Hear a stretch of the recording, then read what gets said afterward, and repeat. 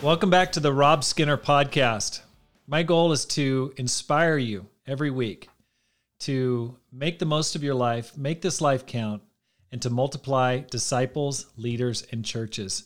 I'm really excited today because I've got Mike Fontenot on the line here from Sydney, Australia. Mike leads the church in Sydney, and he also oversees a number of different churches throughout that area of the world. I've known Mike for a number of years, and Mike is someone I certainly respect in the church planting business, and I'm really excited about what he's going to be sharing here about what God is doing down under.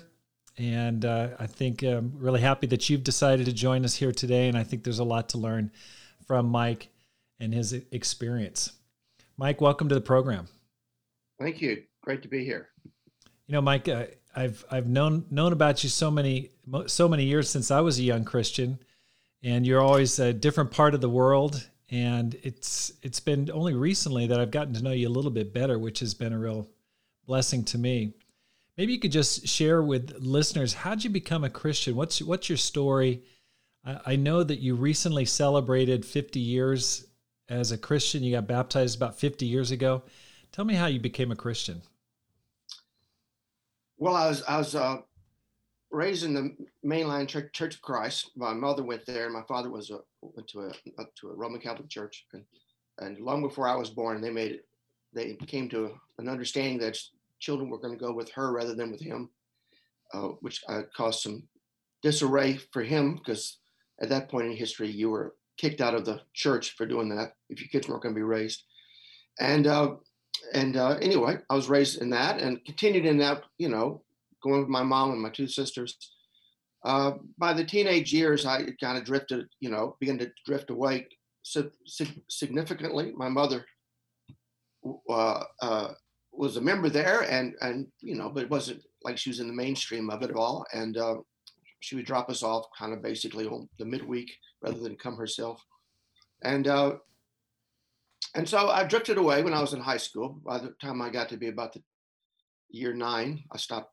I would go sporadically at that point, then became just a whirly high school Louisiana boy, went to university, started university at Louisiana State University, was in a Greek fraternity there, Alpha Tau Omega, and just totally worldly, totally, not in any way a Christian. And then somebody came back. This girl named Kathy came back who seemed to be taking seriously God, and she touched base, and I thought, I've never met anybody who's seriously taking God seriously, It's just, and I thought, oh my gosh, I have to deal with this, I have to come to grips with this. And so I wrestled with that, if God is God, then this demands a change.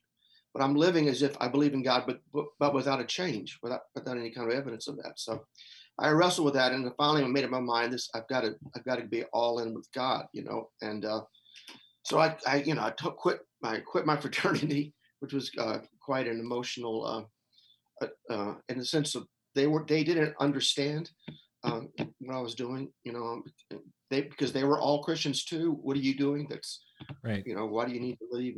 And so I did that, and I started going to this Church of Christ student center there, and then they decided, one of the guys there, a professor there, a great guy named Jimmy Lawson, wanted to take us all to the second campus evangelism seminar. So the first one was in Dallas, the second one was in Nashville. It's this early organization of trying to do something on the campus rather than this defensive posture of being in a Bible chair or a student center off campus as a refuge. It was a whole concept of, no, let's not be a refuge. We always need to be a refuge in a positive sense, right. But more also, we're gonna attack, we're gonna attack the gates of hell rather than have a defensive posture. They're the ones on the defensive, right? Split the gospel. So I went to that conference there, and then I was, I thought, oh my gosh, I was baptized when I was 12 in the Church of Christ. It was a midweek. I was 12 years old. They had an invitation. I went. My mom wasn't even there, and I went for it. They baptized me. Even my mom wasn't even there. Never even called her. Her response was, "I thought I should have. I knew that might happen. I should have gone. which is kind of interesting, with all the, and so, anyway, I knew I had never, and I was embarrassed about the whole thing, and there was no repentance. And so at that point, then I went up to a guy named Charles Sheldon, he and Jim Beavis were the two organizers of campus evangelism. And I talked to him about that. And then I was baptized there at that Nashville conference. And so then that began that's my 50th anniversary. Wow. October, whatever it was, 1970, I guess. Yeah. No, 1969. 1969. That's amazing. Boy, that's a long time ago. Congratulations on the Tigers winning the national championship. You must have been excited about that. I was so excited about that. That was very, very important. Did you get to see the game from down under? I saw half of it, and then I listened to half of it. I was in transit someplace, and so it was. I did watch the replays, and it was awesome, of course. Yeah. So that was great, and then so then I went back to the campus ministry there, and it was definitely a defensive posture place, full of 10, 15 students there with the Church of Christ background, and I was coming from a Greek fraternity, and it was like, oh my gosh, this is, they were different from my old friends, and they were nice people, but I said, okay, I got to make a difference of that, and so I continued to try to do that, and plugged myself in, converted my best friend, converted, another guy in my fraternity. I went back to the fraternity and after 6 months and led a Bible study there, soul talk there, and converted another guy there. So I had several conversions from that group. Then I needed to do something else, and so this friend recommended I go join a guy named Stanley Shipp in St. Louis, who was just starting off a program. And so I went up there for about 9 months and I worked with him. And he was a great guy, really committed to the Word of God. And then after that came back and then was plugged into the campus ministry. Had a good campus minister named Bill Love there, Brother Love, and great preacher of God's Word. But then when I graduated, I decided to go into the ministry. So, they were saying go to one of our Christian colleges, to the grad school, I didn't really like the product that I had, when I was in the campus ministry at that Church of Christ Student Center. The guys from Christian college, I didn't really, we weren't always on the same page. I said, I don't really want to go there. So I went to a place called Fuller Seminary instead, which was a Bible believing group of people, which was very healthy for me because they didn't have any of the Church of Christ issues, but it did. But they really were strong on the Bible and scriptures and how to really learn it well, teach it well, study it well, exegete it well. And so I went there for 3 years. Was a teen minister and a janitor of the local church, and I had 2 jobs. I was the youth minister. I was going to full time in the seminary. I was the teen minister, and I was the church janitor. That's how they all worked the finances. I worked for 2 churches that had split, and they both hired me, which was unbelievably walking that fine balance, and because they didn't like each other. And then I finally just the small one, which was always complaining about the other one, I kind of left that and just did the campus ministry or teen ministry. And from that, when I graduated, I took an internship with Tom Jones up at Springfield, Missouri for a year, and worked with him, which was an awesome experience. And then after a year of that, went back to LSU and started a campus ministry. That church I had been a part of had actually split while I was gone. I wasn't part of that. And they wanted to hire a campus ministry. And so I began with a couple of students and began to work there. And that campus ministry, that was kind of, as Tom Brown would say, some of the golden days of campus ministry when we were baptizing, 100 people. And we had a large campus group. But in the middle of a mainline Church of Christ. So it was, half of it was fired up and half of it was suspicious or just not really on the same page. And so I just got weary of that. And so I decided, well, I've always talked about going overseas, or I hear stories about that. And I decided, and so this mainline church actually couldn't really fire me because it was too much. It was too big of a group, But when I said, "Can you support me to be a missionary in Australia?" they said, "Oh, great, solves all of our problems." Get you out of town. So we went to Australia then after 5 years as a campus minister there and planted a church. Worked with the mainline church for about 3 months till they asked us to leave and start something else, because and then we began a church there, and I guess technically, January '82.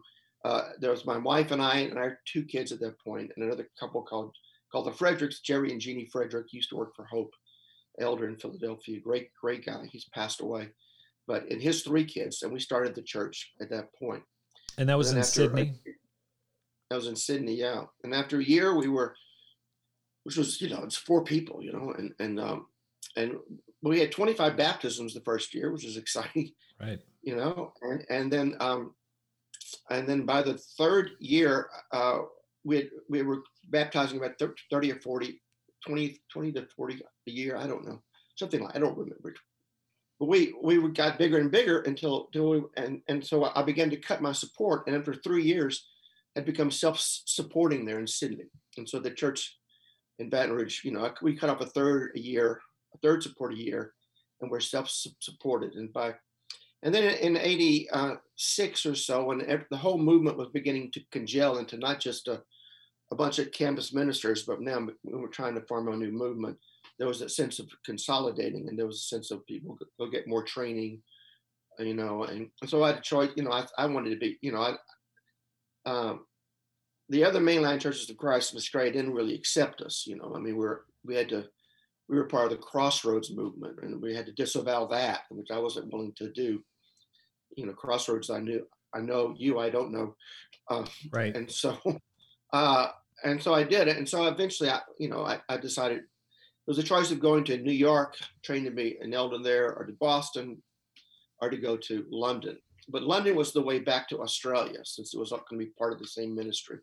And so, I went to London for a year and came back after a year, and then led Cindy with another brother named Chris McGraw and his wife, Jackie. And then eventually they left, went back to England. And then we kept leading until 1994, when we went back to Washington, D.C. area, served there till 2000, and then 2006, 2012.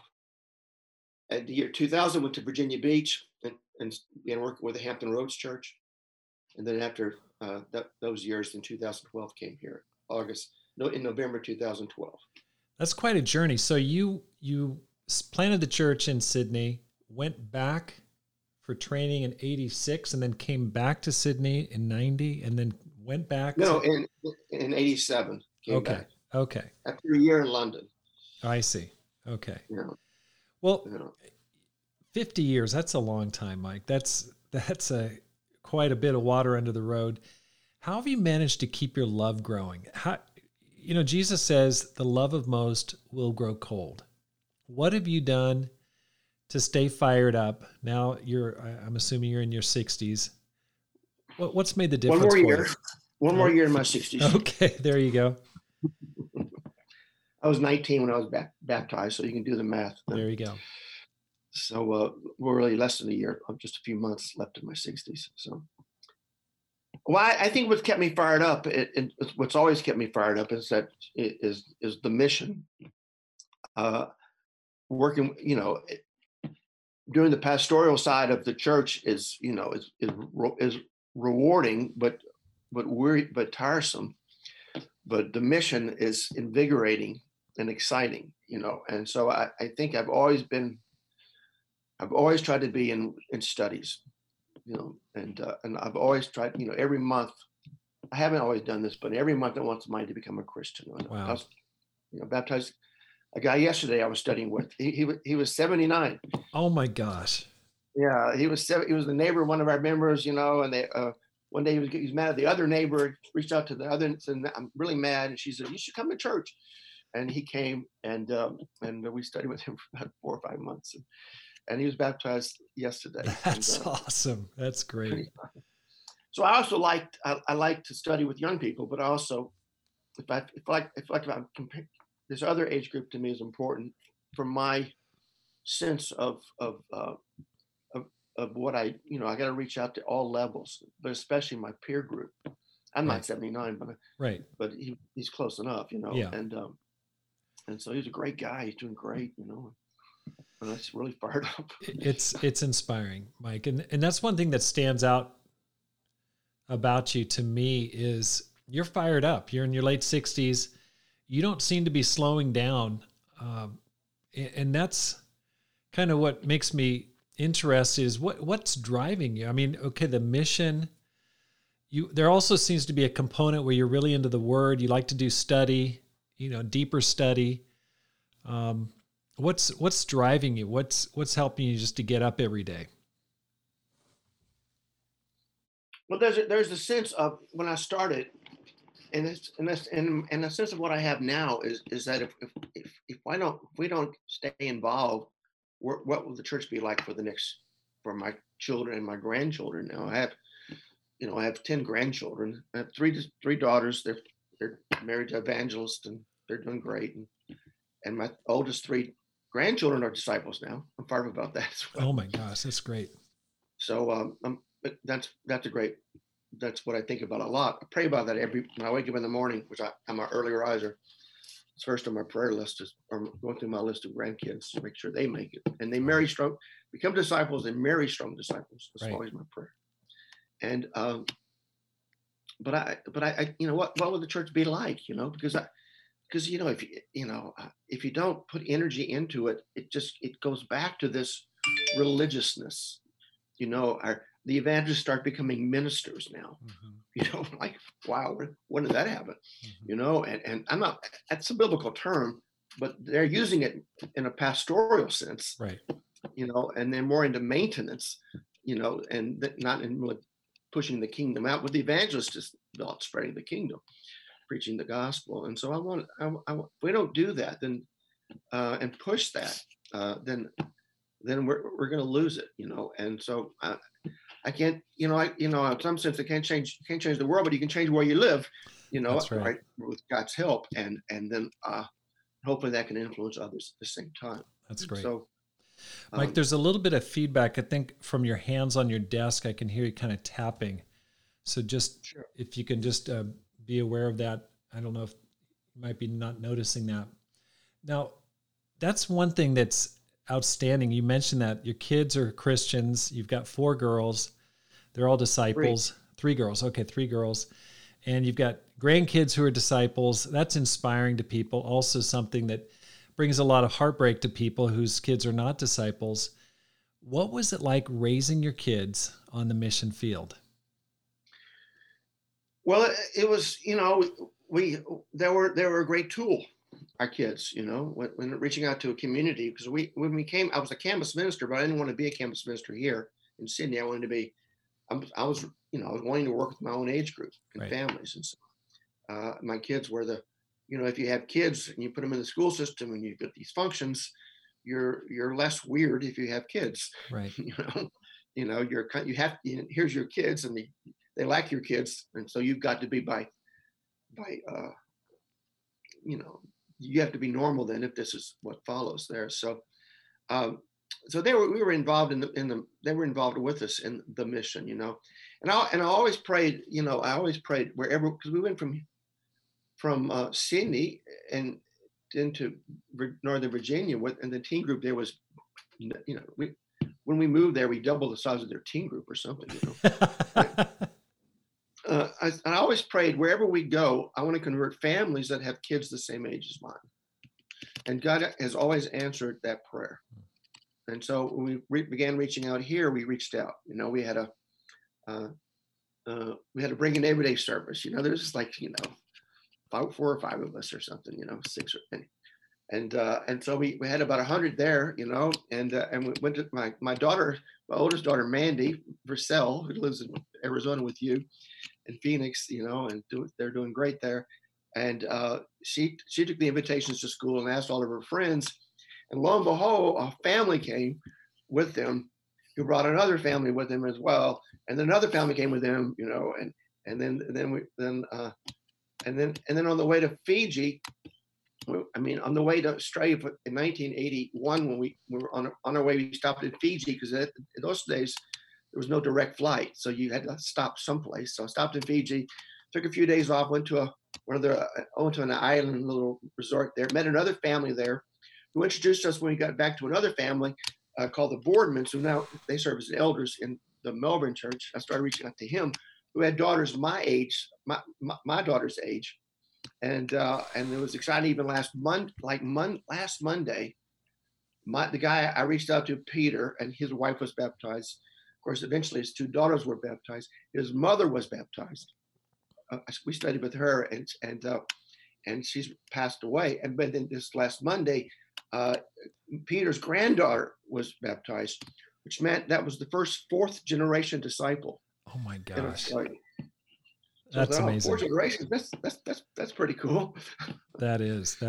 So, but God always answered that prayer. People who say to me, I need to move because I want my kids to be part of a good team ministry. I understand that may be necessary, but I never thought that. I'm tapping the desk again. I'm sorry, but I never thought that. I thought, no, I don't want to. We can make a great team ministry.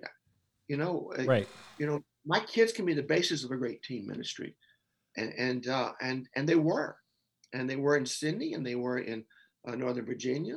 When I went to Hampton Roads, I was an empty nester. Just when I went there at 50 as an empty nester, but I was committed to the team ministry there too, because I remember what it was like. I want our teams to make it. So that became a great team ministry too. So I have great love for the team ministry. We have a great team ministry here in Sydney now. We have like 50 or 60. When we started here, back in the day, there was the first teen camp had, like 20 or 30 people. This last teen camp had 200 teens at it, 220 teens at it. Wow. From the far region, or maybe more.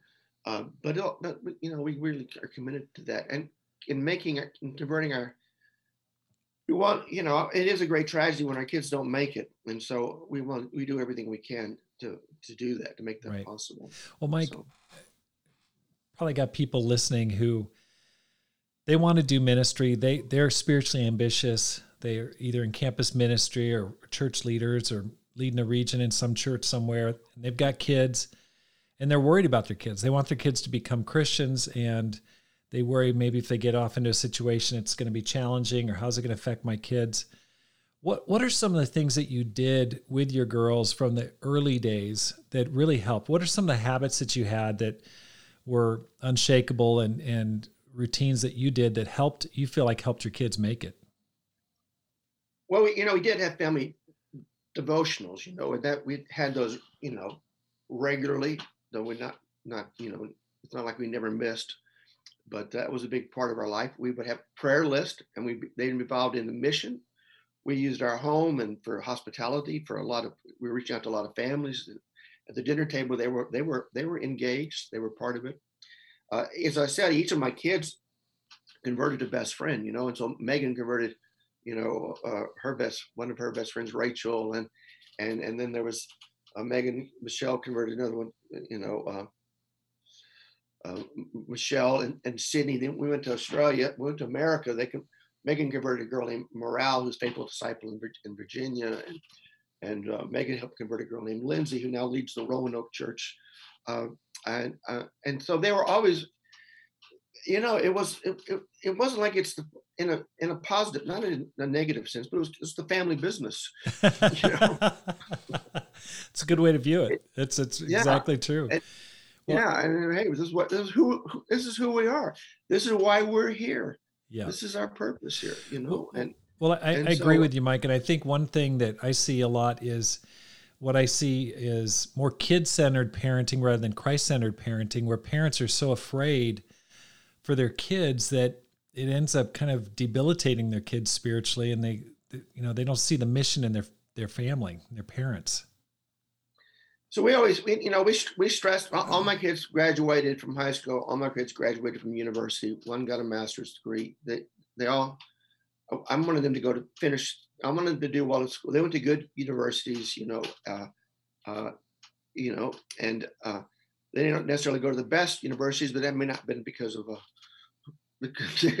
they went to great universities. My University of Maryland, James Madison, Virginia, Right.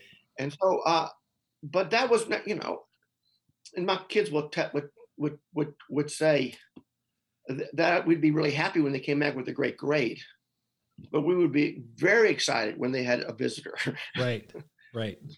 And I used to tell my kids, I remember with Michelle once saying, you're doing real well in school, and you're popular, but you never have a visitor. So if you don't have a visitor, you're fitting in at school. Right. And you got to take a stand. Right. High school is tougher than university, that's for sure, sharing your faith. But if you can do it there, then it'll be so much better in university. That's right. And so that was a big deal to me. I did not, I care about their academics like any parent, not all parents, but I wasn't, I didn't put, they could be an extracurricular activity, but not at the expense of church. Right. I expected them to go to midweeks and teen devotionals on Friday nights. And they could be in a sport that didn't conflict with that. They could be in a program, an extracurricular activity, but God's kingdom came first. I remember Michelle, our youngest, was a great, she was a cheerleader, and they had a cheerleading camp every year, at the same time as teen camp. And so what's she gonna, so if I don't go to cheerleading camp, they'll cut me from the team. And we said, well, that's the way it is. And they said, well, write me a letter so I can be excused from the teen camp. And we said, that my wife told her, no, you're going to explain to your coach why. And so she had to go and explain, I have to go to this teen camp first. I want to be a cheerleader. And she was such a great girl. They said, well, that's fine. It's kind of interesting when they, at the end of it, because she became captain of the cheerleaders. And then at graduation, they decided to have at Langley High School, which was a very prominent high school in Virginia, next to Langley, Virginia, where a lot of the high profile people. She was in school with the Supreme Court justices' children.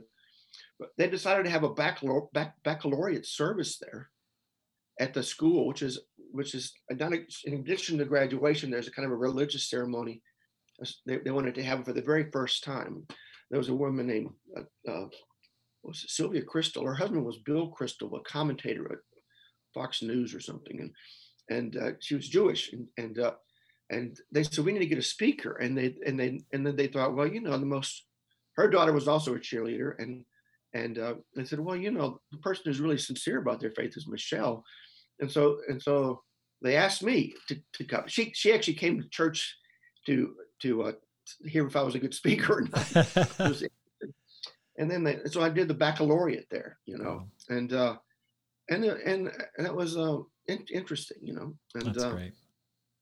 But again, I they have to be involved in the mission, and when they get to university, you have to be involved. Yes, make good grades for sure, but not at the expense of your spirituality. Right. And you got to put God first, and they did, Well, obviously, they're all faithful, and that's really impressive. Mike, and we had standards. I said, you of course you can only go out with Christians, and then they'd be this little, well, I'm invited to a party, and of course I said, it's a mixed party. I said, you're not going to a mixed party. Oh, the parents will be there. I said, yeah, they'll be there upstairs watching a video. Right. You don't understand the guys are going to hit on you. You can't go to that scenario there, and you can go to Christian, you can go to the prom with a Christian brother, but you can't, that we had our standards. We had our, again, you can be in sports, but not if it conflicts with the kingdom first. That's great. And so, I don't, looking back now, they don't care whether they were in a cheerleader or not. They care about whether they're disciples, right? Now they've got kids. Right. They want to become disciples. These things don't matter. We think they matter so much. They don't matter. Right. at all. Not on the long run. Well, Mike, let me ask you this question. What would you tell a younger man or younger woman who has spiritual ambition? Someone like yourself who's younger, they'd like to do ministry. They're not sure. They don't know exactly where they're going to do it, but they want to do something for God. What would you advise them to do? They want to go into ministry, but they don't know whether. Well, they don't know where. They don't know how to, to take the first steps. Maybe they're a Christian 1 or 2 years. Someone with spiritual ambition, leadership ambitions, what advice would you give them? Well, I mean, you start with proving yourself before you're in the full-time ministry, and so you lead a great Bible talk. You seek it out. You seek out discipling. You got to say, well, I know what I want to do, but what does God want me to do? And part of it, of course, God wants effective leaders. God wants people who are gifted in leadership, and that's a spiritual gift in Romans 12. Mm-hmm. And so, how do you know whether I'm gifted in leadership? Well, you don't need to be full time to find that out. You can just lead a Bible talk, and if you're fruitful there and growing there, and you really want to be in the ministry, you can, then those doors will open. Okay. Well, when I was a younger Christian, Mike, the atmosphere among the churches that I was a part of, and I'm sure you're probably a part of, there were a lot of people wanting to go into the full-time ministry. And I don't get that sense as much today. I don't know what your perspective is, but it seems like a lot of people are heading into maybe grad school or the business arena. Ministry seems to have lost its luster a little bit. What's your thoughts on that? Well, I don't have any idea what's going on in America about this particular issue, but where we live, we have a mission school, and we have 2 or 3 times a year, twice a year. We have campus retreats, we put 25 people in the ministry since we've been here, since 2013. And there are people lined up wanting to having the opportunity to go in the ministry. So it's not even an issue down there. So it's not the case there in Australia. It's not the case because that's one of the highest things to do, to go in the ministry. Mm-hmm. Nothing wrong with getting a job and doing something else. Don't get me wrong. But, to be in the ministry, that's, wow, how do you turn that down? Everybody, they go to mission school. So there's a pool of people who are desiring the ministry, who feed off each other from our 11 churches. And when they get together, there's this synergy there that's so exciting. They think, oh, this is the best thing in the world, What would I more like to? What can I do that has eternal consequences more than this? And so we're careful about who we put in the ministry. We don't want to put people in and out quickly. They need to be. We don't have a lot of turnover. We're not taking any. We've only taken like 1 or 2 people out of the ministry. Maybe only 1 couple, and so we make sure that they are really equipped for that, and then we really try to train them the best that we can. But we have a high expectation, and they know about that high expectation. That doesn't compel people, that attracts people. Ministries that have low expectations, why would anybody want to give their best to that when they don't want your best? Okay, well, that leads into another discussion. Right, a company might want the best, right? But Amazon might want your best, but the church wants you to be mediocre. They don't want that. But it doesn't. We gotta want it's the very best for God. That's right. I'm in total agreement there. I was talking to a guy named Joel Nagel, and Joel's done an amazing job in Lansing, Michigan, turning his church around that was pretty much dead, and he got it going again. And I said, how'd you do it? And he said, well, I ran into Mike Fontenot in Israel, and I asked his advice, and Mike said, high faith, high expectations. And that phrase turned me around, and then I came back and turned my church around. We've got people that are listening to this podcast that are church leaders, small church leaders, that would love to turn their church around. They're in churches of 30, 20, 50 people, meeting with maybe 90 people at church, and have been there for 10, 15, or 20 years have not seen significant growth in years. Tell me what high faith and high expectations means to you. Well, I think it means well, as on face value, you have to believe this is going to happen. I think there's a caution. People and some leaders have cautions about growing too fast. They have memories of a lot of fallaways, and they want to be very careful, and there's zeal to be very careful. They don't, they may have had the amount of people saved doesn't increase; it actually decreases. Even if you're baptizing 100 and kept 20, the next time now you're baptizing 20 and keeping 5. And so I don't want to lose that many people. By the way, we don't lose that many people. We have about a 60% retention rate over a 5-year period or something like that. And but as long as it's 50% to me, that's fine anyway, because you baptize 100 people and your 50 stay faithful. Amen. That's plus 50. And we. So I think what can God do? Well, far more than we can ask or imagine. And then so you got to say, okay, because we came back to a region that was flat. Okay, it's been flat since 2002, or maybe longer than that. Even before that, it was flat. But in 2003, our region went from like 1,400 people to 600 people. It went from only 2 or 3 full-time people left in the ministry, in the whole region, And so there were a few guys who got back in the ministry. One couple that stayed there, but their expectation level grew. It wasn't a matter about getting them to. We had to demonstrate that we could do this, And so we came into Sydney, us and the Purcells, and of course the Camerons.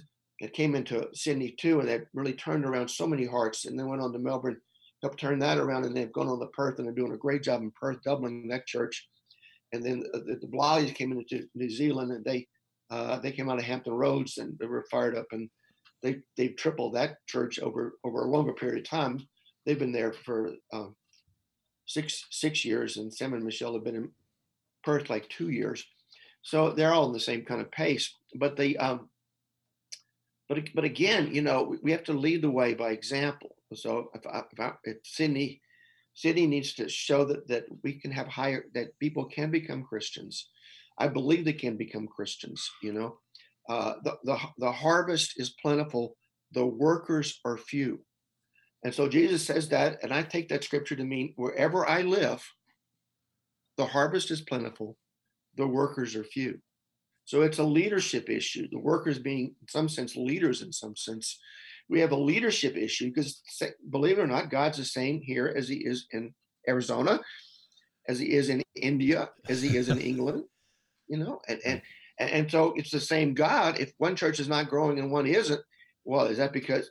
And then people get so wrapped up in, well, let's study the culture out and know the culture, or this generation, or generation, whatever they call it now. And or let's, what is the post-generation modern man? Let's really try to figure that out. I've been hearing that for 50 years from these people, from people who's been there. I remember in the late 60s, let's figure out this generation. They're trying to overturn the world and against the war, and if we can figure them out, we'll reach them out. And then every generation says the same thing. We don't need to talk. We do need to know our cultures. But that's a small part of what I think about. It's minuscule. All I know is if I get the word of God out and people hear the word of God, that faith comes from hearing the word of God never comes back empty, but always produces growth. Isaiah 55, Romans 10, faith. Then if I get the word of God out into any culture in the whole world, and we live in a place with multiple cultures. We have the Australian secular culture, and New Zealand the same, which is very secular, by the way. That's just like, this is not a religious place. And then we have the islands out there. They are very religious. That's another culture. Then we have Papua New Guinea, which is kind of a third culture, which is kind of religious, but also kind of, fourth world. But every the word of God will produce this harvest. And so the high expectations is if we get enough people studying the Bible, people will become Christians. And so let's start asking. Let's start setting up studies. Let's get the word. Let's share our faith. And the expectations are not just expectations of fruit, but it's high standards. In other words, it's in an odd way. The narrower the door, the more attracted it is to a lost world. The broader the door, the less attractive it is to a lost world. Right. And we're scared the narrower the door. We're so scared that, God forbid, we violate that new fruit of the Holy Spirit, tolerance. Right. And you think, hey man, it's the Word of God. That's the judge. That's the standard. John 12. We know all that, and that's the canon, the ruler. And let's get it out there. And if it's narrow, it's narrow. If it's not, it's not. But let's have a high expectations of who's a Christian, how to become a Christian, and what the Christian life means, and what discipleship really means. Our attendance on Wednesday night and for my Christians is the same as our attendance on Sunday in general. We don't have a X number on Sunday and only a third of that on our midweek service. It's the same number in general, and because we expect our members, we cannot, it's kind of basic. When we count the cost with anybody, we tell them they need to go to every church service. Well, we walked in a place where people weren't really doing that. So we had to have a few conversations. Are we supposed to change the rules, change counting the cost, or we need to recount the cost with you? Right. And of course, that becomes big. Right. And so to be a member of the Cindy Church, you're committed to come to all the services. We're not weird. It's the habit of coming, right? Right. Everybody misses. Everybody goes on holidays. Sometimes there's a work conflict. But what's your habit? That's makes perfect sense to me. You returned to Australia at a time most people are retiring, and it makes me wonder. I know I talked to your wife Tess a little bit, and it seemed like she was pretty much ready to retire. But why'd you decide to come back to the situation? You've been in the States, your kids were there, at least some of them. What drove you to go back to Australia? Well, we came to Australia because I had a dream of really trying to reach out, build a great ministry in Australia. In 1990, in 1994, we were pulled back from Australia to Virginia. There was a consolidation, and there was that's a whole nother story. Right, sure. of why that happened, and the result of that was that Australia, that worked, that was a high point of their numerical growth, and it declined from that point on until, as I said, there were like 600 disciples in 2012, and I don't know, I never lost that dream. So I thought, man, if I could just kind of and the dream's I'm not going to finish the dream, but I can get it on better footing. Well, Mike, there's quite a few disciples of your age. A lot of my older brothers and sisters were your age, baby boomers. They're retiring now. Any advice for them now that they're retiring? Any ideas for their, spiritual direction? No, how do you retire from being a disciple? This retirement's a modern kind of concept. By the way, I don't want to. I too would not, have an exit plan to not be paid full time. Which is responsible to open up the doors for other people to come in. But I don't think that changes what I do. Maybe I have a little bit more, free time to just travel for fun. I travel. It's always for ministry. Right. When we're growing up, we always say, well, I'm going to work, real hard, and when I retire, then I'll be able to work full time for the church, and of course, that didn't happen. People, had kids, and the kids had grandkids, and they couldn't leave the grandkids, and they couldn't do those kind of things. We were able to take the whole clan with us when we first came back in 2012. That was kind of fortunate. 2013. But I think, people say that, but then they don't do it. It's kind of like Acts chapter 1 and 2, I mean, the disciples, Jesus kept saying over and over and over again, go out, go right to the ends of the earth. right But they didn't. And they didn't probably for the same reasons. They had their families, they had their jobs, they had their grandparents to take care of, and was going to take care of them. yeah And well and I had to struggle with that.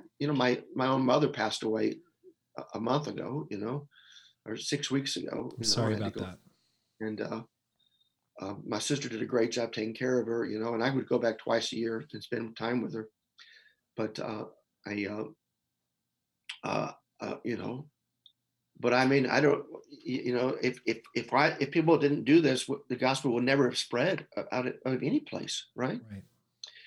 I mean, we live out here in the South Pacific. You go out to the islands, like Fiji or Tonga or Samoa, and they're super religious, and most of them are Methodists, because in the 1800s, these Methodist ministers went on one-way journeys to start the church there, and never went back, and they were like going to the moon, all right? Going to Mars to start a church. And I think, wow, and look at the heritage that they've left.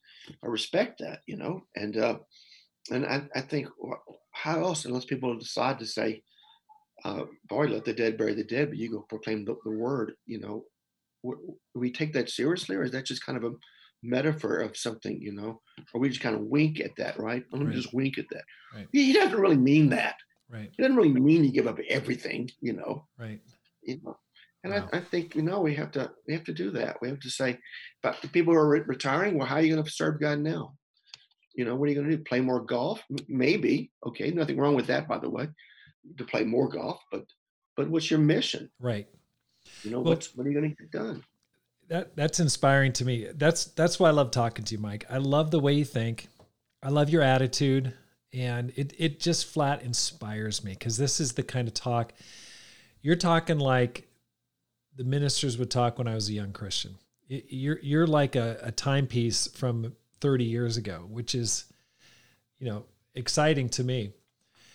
Let's go back to your coming back to Australia the third time, right? 2012. Is that right? Right. Okay, so you came back. The church had dropped 50% in size. It's struggling. Expectations are low. You've only got 3 people on staff. How many churches did you have at that point? We came back in November of 2012. So we kind of by the time we settled down, it started 2013, January. We had a church in Sydney, Melbourne, Brisbane, Gold Coast, Auckland, and Perth, and Papua New Guinea. So about 7 churches. Okay, 7 churches. What was the combined membership of those churches, that family of churches there? It was 750 when we arrived. Okay, and now it's 1,400? 1,400, yeah. Oh my gosh. So it's doubled in the last 7 years. That's amazing. And Sydney was 161 when we got here. And what's it now? 350. 350. So you're meeting with like 500 people on Sundays, is that right? Yeah. Well, we're not really meeting. I don't know. I can't tell from the Zoom. You can put any number in the slot these days. Just you might be meeting with 1,000. Who knows? Okay, yeah. So facing a situation of little or declining growth, you go, okay, you're walking into a situation that's not good. It's been bad for a while, which unfortunately it's a lot of situations around the world. What was your plan? What was your mindset, Mike, coming in? You're not a spring chicken anymore. You're 63, 62. And how'd you execute it? What'd you say? Okay, this is what we're going to do. Well, as far as the Purcells were leading the church, and we were leading the region, so I do my part to lead by example. So we would, but the expectations were let's grow. We need to, it's kind of funny. We came back and they were into issues they'd studied the women's role for 12 months and had a paper on it, the women's role, and it was all kind of like, okay, you know, well, how's it go, and so we said, we're going to start push. We're going to lead by example and pull people forward. And if there's a problem, we run to the problem rather than run from the problem. And we start calling people back to discipleship, and we let them see people becoming Christians, because nothing changes a bad attitude like seeing people baptized, because if you try to fix the church and then move forward, you keep telling them, and they don't listen to you because nothing's happening. So why should they listen to you? But if the church starts growing, then they kind of go, well, I mean, who gets upset about baptisms, right? New birth, new people becoming Christians, And so we changed the atmosphere. And by the way, those issues disappeared, As soon as you get involved with the mission, those other issues become secondary to all that. It becomes, they just dropped off the whole planet. I mean, they're not an issue. Though we have great women's ministry. And of course, Tess, my wife, was really strong on women's ministry, because the women were hiding. And the men were kind of hiding. And in the absence of men leadership, the women stepped up. That's kind of why you have papers on the women's leadership, because the men aren't leading, And so the women, good-hearted as they are, will fill the vacuum. Like a good mother, when the dad's not leading, will still try to do the job of doing both, but never the God's plan, right? And it's hard. And so the men started leading. And when the men started leading, women were fired up about that, and they involved with the women's ministry. And my wife's a very feisty woman, and she's got the women together, and they have their own services on Friday nights once a month called the Wow Women of the Word, and that's great success. She's super committed and intense, and the brothers think that's great. Brothers are trying to want to be leading the way by example. We have our stats are pretty much 50-50 when it comes to membership. We don't have it's not 60% women, it's 40% men, it's 50-50. In May, at times, in the singles ministry, be slightly more men than women, to tell the truth. But I think that's better. Yeah. Because I think the girls will come, and we got lots of guys, and lots of guys we're raising up, and we're so excited about that. So it's really amazing what you've done. And what impacts me and why I want to talk to you, Mike, is your church is growing, but you're getting other guys to grow their churches. So there's a culture that's spreading of growth and health and vitality, which is fantastic. Now, we've got people that are in situations maybe that have been stagnant or plateaued for a while. They're discouraged. They're feeling down. What advice would you give them? What would you tell them to pull themselves up by their bootstraps? What's your advice? You've got your own situation, but we've got people that are listening, maybe, in India, maybe they're in Southeast Asia, who knows? What's transferable from your situation to their situation? Well, one of the things, is the guys in that situation need to say, I gotta be willing to step out here. I love the parable of the talents or the bags of gold. It depends on the translation in Matthew 25, where the man gives one man 5 bags of gold, one man 2 bags of gold, one man 1 bags of gold, and then he comes back, in a year or whatever it was, and the guy with 5 has 5 bags of gold, one with 2 has 2 bags of gold. They've doubled it. One with 1 has buried it, and of course gets the wrath of the man. You buried it. You haven't done anything with it. And so when I get out of that, one of the big things I get out of that is how do you, in a short amount of time, how do you double your money? What kind of investment gives you 100% return in a short period of time? And the answer is one that involves a lot of risk, because you're not going to get that without. If you want your little, smaller growth, which, by the way, the master was happy if the guy would have just put in the bank, but he commends the ones who doubled, got 100% growth in a short period of time, and that meant taking risk. And so I think these leaders, wherever they are, saying, "Oh, hey, I'm going to step out here. I'm not going to complain about the situation like the guy with one talent complained about how hard the man was, And God said, "Well, God says, you think I'm hard? Well, I'll treat you that way." But He commends them in their joy. They went out in their joy. Because they took risk. And I think faith involves risk taking. Faith involves we're having new standards. Faith involves we're going to have high standards of making sure people are dating Christians, not just loosey goosey. We're going to have high standards about what it means, how people become Christians, and the narrow door, and high standards about coming to our services. And we're going to have these conversations that will be risky conversations. And it may put your job on the line. And you got to say, what are you going to do? Put your job on the line, or say, well, I've got to play it safe here. I just want to play it safe. That has a bad outcome, okay? And you may survive, and it may be nice, and you may be a nice little metaphor of a nice religious guy, but you're not changing the world, And I kind of like that book, Why Men Hate Church. I don't know if you've ever read that book, but it's part of it, is men don't want to come to church to hear about family life all the time. Right.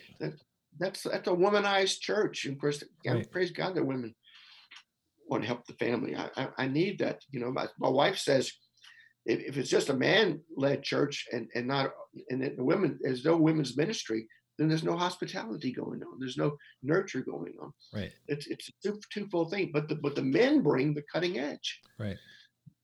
Jesus said, "Come follow me and change the world." And so get back to said, I want to change the world, and that will draw young people who want to change the world, especially young men. Mm-hmm. And strong young men draw strong young women. Yeah, that's great. Who want to change the world. Okay, Mike, you've had from all accounts, it's been a really impressive 50 years as a disciple and as a church leader. Tell me about a time when you came back from setback. Tell me when you came back from a time of failure. People deal with that. I've certainly dealt with it. Just times where you just had to pick yourself up. What'd you do? What advice would you give those who are dealing with that? One of the things I think when I left Australia in '94, I went to Northern Virginia. There was a sense of great loss at that point. Leading the whole region, I'm going to lead half of a region of a big church. And I thought, when I was trying to hold on to my job in Australia, I would do whatever. How do you lead a D? What's everybody doing with D groups? And let's do this or that. And let's have these motivational sermons. 3 points. Of inspirations. And anecdotal preaching, and great stories, and build a sermon around the story, and let's work on high attendance, and a flash service. And I thought, that's not who I am, So I went back to Northern Virginia and led a region, and I said, I have nothing to lose. I have nothing to lose. So I'm going to do things the way I started doing them when I started the Sydney church. I'm going to preach the word. I'm going to make disciples. And I'm going to, I'm not going to do all these numbers things. They'd say, "What's your attendance?" I'd say, "I don't know. I just put a number down." I thought, okay, I know. I'm about making disciples. I'm about keeping disciples, and you can tell whether your church is growing because it's bigger and there's more contribution and there's all kind of signs, right, and a lot of baptisms and stuff. But I said, when I tried to hold on to something, I lost it. When I said I have nothing to lose, let me do what I think is right, which is preach the word, make disciples, and keep the standards high, and keep my family faithful, Those are things that count. I'm going to stress those things. And when I did that, everything, my ministry actually started growing in a healthy way in Northern Virginia. Oh yeah, you did a fantastic job there. And then from there we went down to Hampton Roads and took over down there. I wanted to get away from some of the politics of the church at that point, and that was met with a lot of resistance. But I said, I'm 50 years old. And they eventually the powers that be let me do it and leave. And I was quite happy just making that church a great church. But I didn't, again, I don't care what the latest fad is in our movement. Okay. Okay. Well, that leads me to my next question here, Mike. Let's just imagine you had a magic wand. Okay. And you got appointed as the leader of the family of churches that we're a part of, the International Churches of Christ. And all of a sudden, everyone's looking at you for direction moving forward. What would you do to get all of our churches moving forward if somehow you just found yourself in a position where what you said went? What would be your solution? Get all of our churches growing again. Well, I mean, I would, first of all, I'd say let's restate our mission statement. We're here to seek and save the lost. Let's be clear about that. There can be other programs that can supplement that, but those are vitamin pills. They're not the meat and potatoes of what we do. What we do is make disciples. What we do is save souls and keep them saved. And those other incidental programs can be exciting programs, but that's not who I am. I preach the word and remember the poor. I don't preach about the poor and remember the gospel, and what's our mission? And are any other incidental programs because people are in our movement have always, my experience, everybody looks for a silver bullet to kind of turn things around. Well, here's the silver bullet: preaching God's word, and living it out, to hearing and doing, building your house on the rock, hearing and doing God's word, and all of God's word, and then saying we got to call our people back to these standards, and no matter what the cost, and I would say let's start doing that, and then start. We preach exposition. That's just what we do. And for me, that's great. We're not against topical. We just had a campaign. We had some topical sermons in that campaign for a month, but then we go back to our exposition.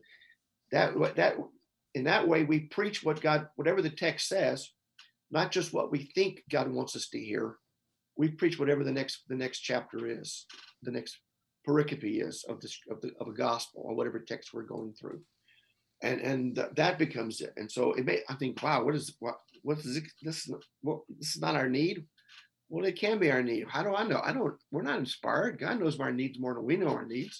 So we preach the whole counsel of God, and we work hard at that. And we work hard at doing, we have our mission school that teaches a lot of principles of good exegesis, good exposition, and then we model that as well. Because people remember scriptural sermons more than they remember anecdotal sermons, where they remember the story, can't remember the text, right. And you kind of go, wow, that doesn't produce faith. That's like chicken soup for the soul stuff or something, what is that? That's like baby food, it's, that doesn't, it's the word of God. It's the meat that God, it says it over and over again. And we're committed to that. So I'd get us back to the word of God. We started our movement I was there in the early days of starting our movement before, not some living room. I'm talking about campus evangelism days, Right. And we went to churches that had stinking lousy services and lousy singing and lousy preaching because we were the campus ministers. And we still grew the church because what did we do? We brought the word of God and we showed the word of God and people became Christians.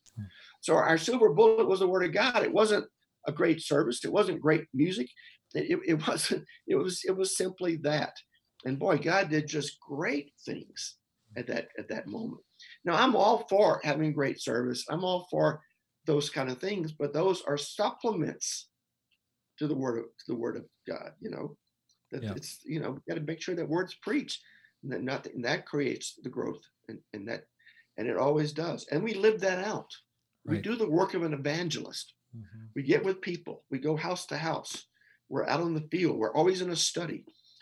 I find that when I'm every month that I'm in a study, and somebody's baptized, that I'm in a personal study with I don't care about the word personal fruit. It's group fruit to me. Right. We're throwing out nets there. We're all working together. Right. But if I'm in that one of those studies, they become a Christian. We always meet our goal.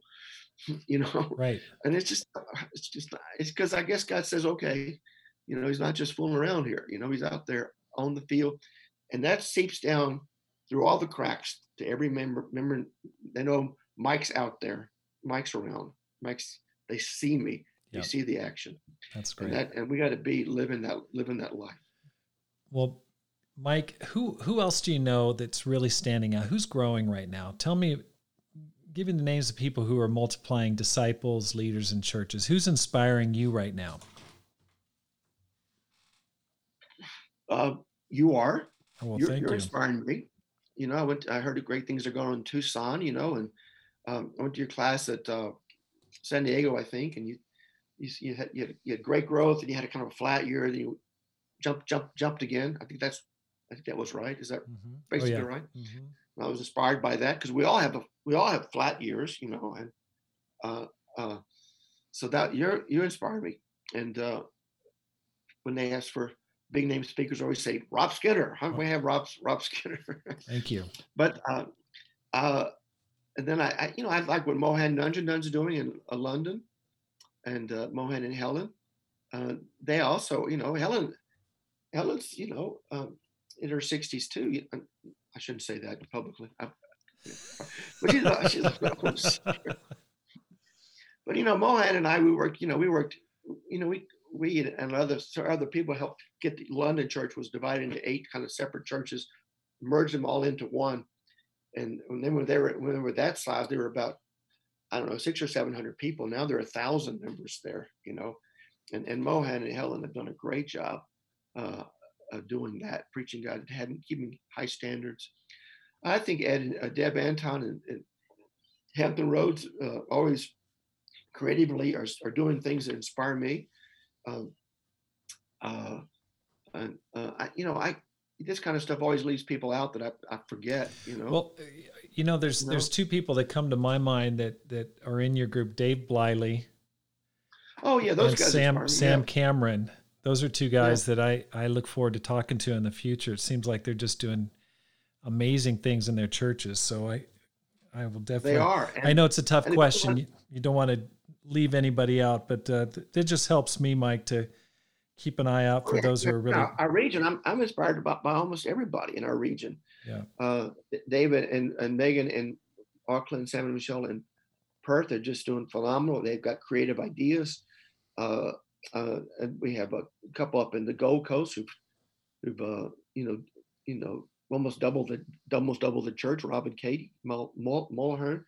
We got Felix and Ashley up in Papua New Guinea, and he was out of the teen ministry, and then he grew up, and we put him in the ministry. He was kind of like proper from in his hometown, and he had to, and now they were our biggest source of robbing us of significant growth. But for the last 3 years, he's grown over 10%, and he's got a great wife, Ashley, who's an American. African-American girl, and married Felix, and she's totally fit into that culture. Had a baby there and everything. It's just phenomenal. They have seasoned guys like Mike and Karen Vassallo in Melbourne, who have that steady growth. In Brisbane, they have John and Penny Hansel, steady growth. And I think both of them have had significant growth as well. Melbourne's gone from 175 in 2013 to 310. And Brisbane's gone from 50 to 110 as well. They've done great. Yeah, that's what's so powerful is that there's like health throughout that whole region, and I look forward to coming down to visit you at some point. Maybe Pam and I'll take a vacation down there. We need to have you down for sure. Let me ask you a personal question, Mike. I want to get your advice. And the Fiji church too. The church in Fiji is also, It was about to close its doors, and now they're about 110 members, and they've had that's amazing. There, the Harrises are there. It's so encouraging, and it stands out in this day and age as unique and inspiring. And I want to just say thank you for the inspiration. On a personal note, Mike, I'd love to plant 10 churches in the next 10 years. I'll be 65 in about 10 years. What advice would you give me if I want to plant 10 churches in 10 years? Like what, throw me a bone here. Throw me something that I could start working on to see radical growth and multiplication in particular in the next 10 years. Yeah, that would be an ambitious goal to me, to start 10 churches, especially when you start with 136. 136 people, So I'd start by saying I would reduce that and say 5 churches or something. And then because that's, you have to keep what you're doing going and then duplicate that. And so I at times in the past have overexpanded and it kind of slowed down the growth overall. And because we had less, was too much. It wasn't planned well enough. I didn't keep enough significant leaders around me to keep that going, as well as things that were sent out. But first of all, you do need to have an atmosphere of we're a mission planting church. And so people start dreaming about being part of a planting. It becomes kind of a, wow, I could be part of a planting. And so you need to maybe spell out some places you really want to get done and having people start praying about those places. And then I think God will begin to provide the leaders for those places. I do think, because we had a 2020 goal of planting 2 churches from 2013 to 2020, or maybe 3 churches, but we probably done 2, right? We've probably done.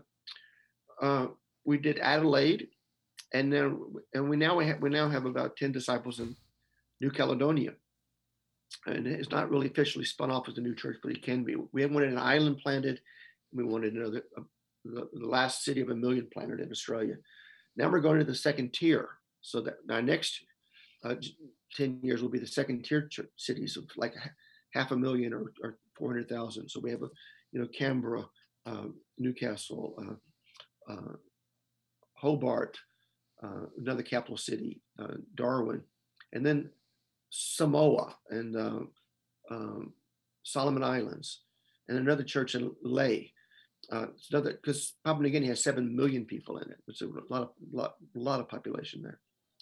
So I would have a good goal, and then you create this atmosphere, and you talk about it. We want mission plannings. I want us to be praying about specific places here, and when we pray about them, because the workers, the harvest is plentiful, the workers are few. If I'm praying that prayer every day, right, and I got a group one, I got a Bible talk that was kind of floundering to start praying that prayer for 30 days in a row. But guess what? When you pray that prayer, the harvest is plentiful, but the workers are few. It kind of dawns on you at some point in that process, I'm supposed to be one of those workers. That's right. That's right.